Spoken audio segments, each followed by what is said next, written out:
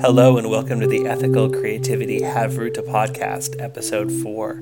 This week we hear from Dina Maple, a 5th grade general studies teacher and Jewish educator at the Valley Beth Shalom Day School in Encino, California. Dina talks to us about her students, her work, her life, and the business she ran with her twin sister when they were kids. It's super fun and exciting. So here we go. Here's Dina Maple in conversation with Sandy and Nicholas. Enjoy.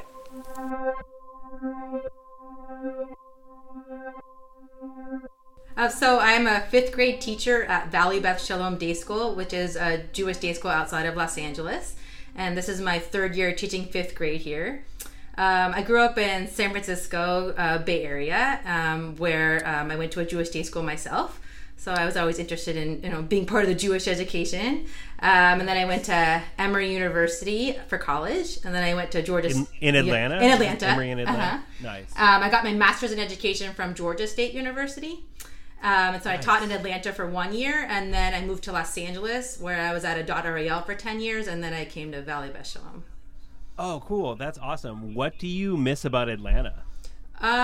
There's a big range of people. I mean, I guess that's true of Los Angeles, but I live in my own little bubble in Los Angeles. I feel like I was sort of more out of my bubble a little bit in college because you're just exposed to many different kinds of people as just part of being on campus. Yeah, totally. And the food is awesome in Atlanta too, right? That's true. Good tourist attractions. The Coke Museum was fun. Yeah. Yeah. That's awesome. I was in Atlanta for a conference a few years back, and then anytime a conference comes up and it's in Atlanta, it's like, oh yes, please. Right. Absolutely. Right, yeah. And I remember eating there was a biscuit place at the airport. Oh, the biscuits are so good. Oh yes. I've got to go to the biscuit place even at the airport. It's going to be Definitely. awesome. But yeah, that's super cool. Yeah. Sandy and I are both New Englanders, so okay. any mention of the South, we default to food. Right. How's the food? How's the food? But that's awesome. So that's a great bit of your background. How did you come to teaching? What was there anything that drew you to it, or was it just sort of something that just made sense to you? So I've always loved working with kids. As you know, I have a twin sister, and when we were younger, we planned birthday parties for kids. We had a business. So in 5th and 6th grade, we had people pay us to plan their children's birthday parties. And oh my God, let's put a pin in that. We want to know more about that. That's awesome. So what was the business called? Oh, I don't remember what it was called, but we had we had a notebook, and we had all these different themes that we wrote down of all these different options. And then let's say someone would choose an underwater theme, so we would come in with decorations and games, and we would plan the whole party. Yeah, it was really fun. And we also, the parent of 2 children, can I ask you, do you still do that? We don't do that anymore, but I am pretty good at planning my own children's birthday parties. Okay, awesome. And then we also ran a camp for kids in our backyard. So we did a 3-day camp where we, figured out the whole budget and went shopping and got kids to come, and that was really fun. So we've been doing kid things since we were little, Yeah, you've been in this game a long time. That's awesome. Yeah, I didn't directly know I wanted to be a teacher because it was always in the back of my mind, but the fact is Emory doesn't actually have a teaching program, so I had to finish Emory and then go to Georgia State to get my credential. Okay. But it was worth it because I got a good education at Emory and then was able to later on get my credentials. So that's really cool. That's really neat. I can just imagine. So for our listeners, both Sandy and I happen to know her twin sister because she was also on our cohort this summer in the Ethical Creativity Institute, and you heard her voice in episode 1 of our podcast. But knowing the both of you all, yeah, I can totally see it. That's awesome. And you should also figure out a way that you can get those years as doing sort of quasi-teacher work counted towards your years of service as a teacher. Just see if you can angle that in and be like, I've been doing this since I was 5. Right. That's awesome. Yeah. That's awesome. So, outside of teaching, what are you doing for fun, your passions, your hobbies? What do you do that just makes you completely lose track of time? Well, my favorite hobby is reading. So I love to read anything. I try to read 5th grade books as well as adult books because I teach 5th grade, but I can get just as immersed in a 5th grade book as I can in an adult book. But basically, after the kids go to bed, when I'm not just trying to catch up on schoolwork, it's a book that I pick up. I love reading. But besides that, I try to work out on the weekends. So I go on a run one weekend morning, and then I go to the gym the other weekend morning. I hang out with friends. I hang out with my husband, play with my kids. So I definitely have things outside of teaching that keep me busy. That's awesome. At the risk of doing a job interview question, Yeah. what's on your nightstand? What are you reading these days? Well, I have a book that I want to read, but gosh, I can't tell you the exact title. It's like Flurries of, I don't know. I don't know. My friend just told me about it, and I haven't actually started reading it yet. We just finished a book for my book club that we're talking about on Sunday, which is, it's not The Immortalists. I don't know. I'll come back to that question. I'm gonna think of it in a second. we can fix all that in post production if you want. Yeah, we can it was and then I'm gonna come up with it. Yeah. That's awesome. Yeah, one of the so we sort of have a stable of job. I guess this is kind of a peek behind the curtain, but we have a stable of job interview questions we ask sometimes when folks come to work at the Brandeis School. And one of the questions, rather than what are the 5 books you're reading or what's on your nightstand, one of the questions we ask is, what book have you always wanted to read but have been afraid to read or not finish or something like that? Oh, that's an interesting question. Oh. Yeah, and then we're always like, but Moby Dick and Infinite Jest don't count. And then if we get a laugh from the person, we're like, okay, cool. Yeah, they know what you're talking about. It's not about the question; it's about the the reaction. Right. And so it's like, whatever they say after that, it's like, oh yeah. Right. That's good. All right, I guess I've just given it away. If anyone listens to this podcast and is applying to work here, so and if you be prepared. both of those. yeah, we'll cut that out too. Awesome. Well, that sounds like you have some pretty fun hobbies and some passions. Running is definitely one that is that pops up a lot, and that's a pretty exciting one. I personally haven't done it in a long time, but I won't say run marathons. I'll say I ran a marathon. Wow, that's more than I've done. Wow. Right. That's See, impressive. I actually did one. Wow, good for you. I walked a bunch of it too. That's fun. That's still but more I than got I've over done. The finish line. Yeah. That's awesome. So I guess kind of on the running theme, in your work in education, what hurdles do you face, or what are some of the challenges that you run into? You don't need to be super specific, but this one person does this thing and that makes me but what are sort of some of the larger challenges you run into? Sure. I mean, I think the biggest challenge is time, which is probably true for most teachers, but especially working in a Jewish day school when there's a dual curriculum, and you're just trying to accomplish so much in the little amount of time that you have.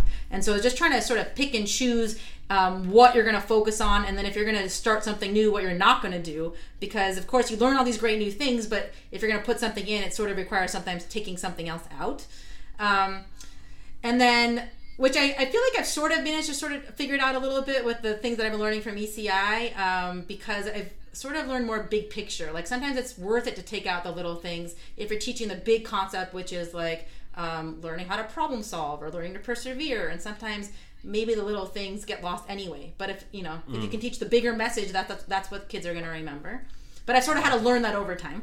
And then the other major hurdle I feel like is the pressure to grade students, because sometimes the skills that you want to teach students aren't necessarily gradable. So persevering and teamwork and problem solving and those things that you really want kids to come out of 5th grade knowing, it's not something that's going to appear on the report card. And the things that do appear on the report card or on the ERBs, the tested skills, are the ones that parents ask about, that you're getting assessed as a teacher, that you need your kids to score well on the ERBs, but they're not necessarily as important for life. Whereas you could argue that problem solving or perseverance are much more important for life.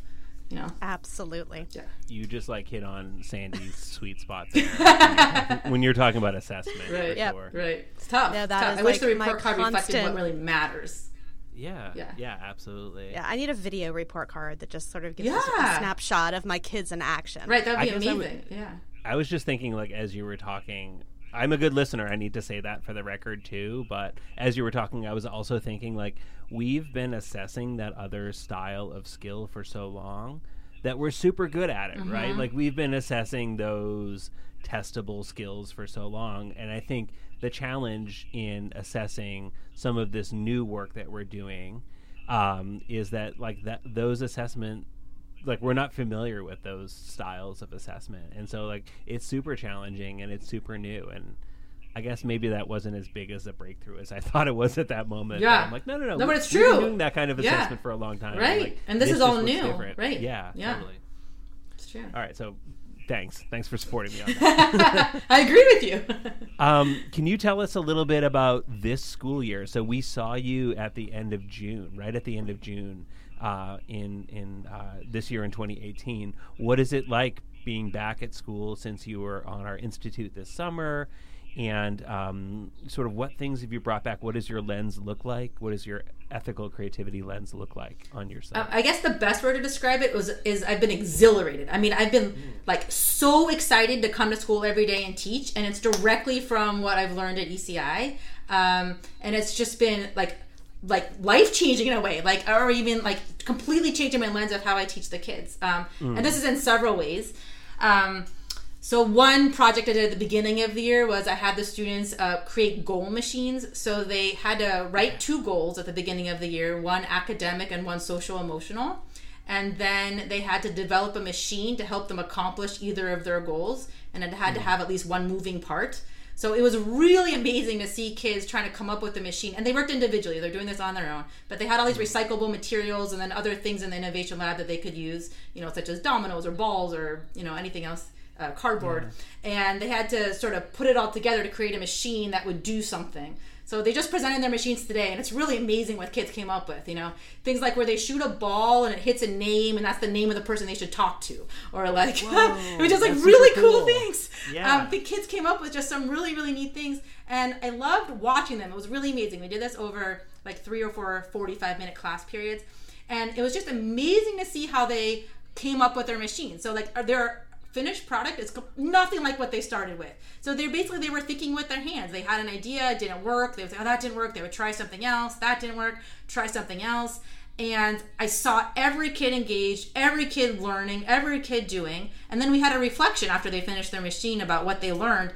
And kids told me exactly what I wanted them to say, which was I was hoping they were going to say. Stuff like they learned to persevere, they learned to keep trying, they learned to look at a friend and get an idea, all these different things, life skills, and they got it. That's so and they were neat. so excited about coming to school. So, and then the other project, go ahead. What an amazing time for us to talk to you, like right in the Right. sort of the cloud of that. That's awesome. And that came from I didn't directly say it, but that came from Sandy. It came from at ECI when we did all of these projects where we had to work directly with our hands, and I became frustrated myself. And I remember making that automata, was it called automata thing? Automata, yeah. And just how hard it was. And I didn't even get it until like the last 5 minutes. And then I did get it, and I felt amazing. And I was like, wow, this is really powerful. Like, no one taught me directly how to do it. I figured it out, and I learned all these things about myself, about how I'm a problem solver and how I can persevere. And I was like, from that and the other experiences, how I want to create that for my students. So, Dina, out of curiosity, did you share any of those stories of you working through those frustrations with your students when they were doing their work? that is such a great question, and I never did. But I did share it with the parents. That's year 2. I share it with the parents, though, because I actually sent them the parents an email about the project, and I shared where it came from, and I talked about how I went to ECI and how I experienced the frustration and how I wanted to create those for my students. So the parents all know, but I never directly told the kids. That's awesome. Yeah. That's really cool. And like that's cool because that's your way to plus it the next time. Exactly. You left yourself that little edge to go with. That's awesome. Because I do find students love to hear those stories. They like to hear about us being learners. Yeah, I mean, it's a really good point. The other major thing I got from ECI was when we went to the Stanford D School and we learned the process of design thinking in a different way. And so, and I worked on a project at ECI, which was about having my students design a way for my school to recognize and respect different perspectives of Thanksgiving. And I work with you on that, Sandy, and you gave me a lot of suggestions. But one major thing I got out of that was doing brainstorming differently. Because at the D School, they taught us how to brainstorm in a whole different way, where we watched the videos and we did that improv game and we did all these different things. And so I spent a 45-minute period teaching my 5th graders how to brainstorm, and then the amount of ideas and creative and the quantity and quality of the ideas was unsurpassed in any year I've ever done brainstorming ever. So it was really amazing to see that difference. That's amazing. Yeah. That's so amazing. Yeah. That's really cool. Yeah, I mean, we're like so thankful to have you share some of your day with us, and I know that like you have a super busy schedule, and like to give our listeners a view, like scheduling this was a super high wire, high level aspect of trying to find a like 35 to 40 minute block in the middle of a school day right. when you are free, when Sandy's free, when I am free. So it's like, if nothing else, like we've captured lightning in a bottle in that way for finding that period of time right. where we're all available, and we don't want to keep you much longer. But is there sort of something like we've kind of started this tradition on our podcast to sort of ask the folks that we're talking with about something good, like something that a piece of culture, whether it's media, television, book, or something that you're really into right now, something that's really exciting for you and that you think would be interesting for our listeners to check out. Well, this isn't necessarily new for me, but I really love listening to The Moth. Do you guys listen to The Moth? Yes. I think it's such a great window into different people's lives, and like I really discover just so many different things that I never knew before, or how different people perceive life's events or what people have gone through. And every time I listen to a story, it just makes me like, oh, that's how, it's really eye-opening. So I listen to it when I'm at the gym, when I'm lifting weights, but it makes the time pass so quickly because I'm always like, just like, what are they going to say next? So. That's really awesome. And I think it will be helpful for The Moth to get that recommendation from all of our listeners to come over, like they're oh yeah. I'm just teasing. No, yeah, that program is super awesome. And hearing those different perspectives, my wife and I have a friend who was on an episode, and that's cool. He said, it is just as you imagine, and it's that wonderful, and the room is always that supportive when they record it. So awesome. that's great to hear. That's cool. Great recommendation. That's awesome. Is there anything else you'd like to share with our listeners before we go, or do we just Shabbat Shalom this one? I just want to say, the ethical piece. So I did that yesterday in class. So they had these great ideas about the brainstorming, and they came up with their ideas. And I said, you know what designers do next? They're like, what? I was like, well, most designers, they just keep on designing. But what ethical designers do, we stopped and we talked about, what if you designed a car that was like cheap enough for everyone to have one? What could be the problems? And then we talked about that. And then they were able to look at their own ideas and talk about possible problems and sort of brainstorming that before we even continued to design. So I think it's so awesome. I mean, I never would have even thought about talking about the ethical piece, but to teach ethics as part of the design process was a whole new thing that I learned at the conference. That's awesome. That's super awesome. You just made us very happy. Well, you guys made me happy. It's been a great year. Yeah, that's super great. That's awesome. Well, thank you so much for being on our episode. And we'll encourage our listeners to check out your work. Is there anywhere that our listeners can find you to learn more about your work, or should they just get in touch with you through us? You can email me, dmaple@vbsds.org. So. Awesome. Thank you so much. Have an awesome rest of your day, and Shabbat Shalom. Have a wonderful weekend, and we're excited to hear back from you for more updates in the future. Thank you. Thank you so much. Thank you.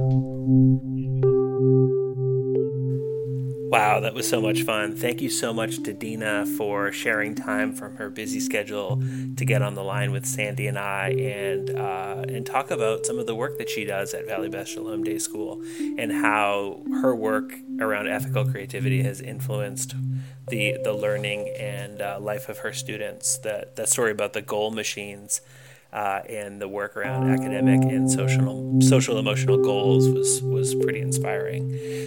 Thank you so much for joining us on the Ethical Creativity Havruta podcast, and we look forward to our next episode. Thanks.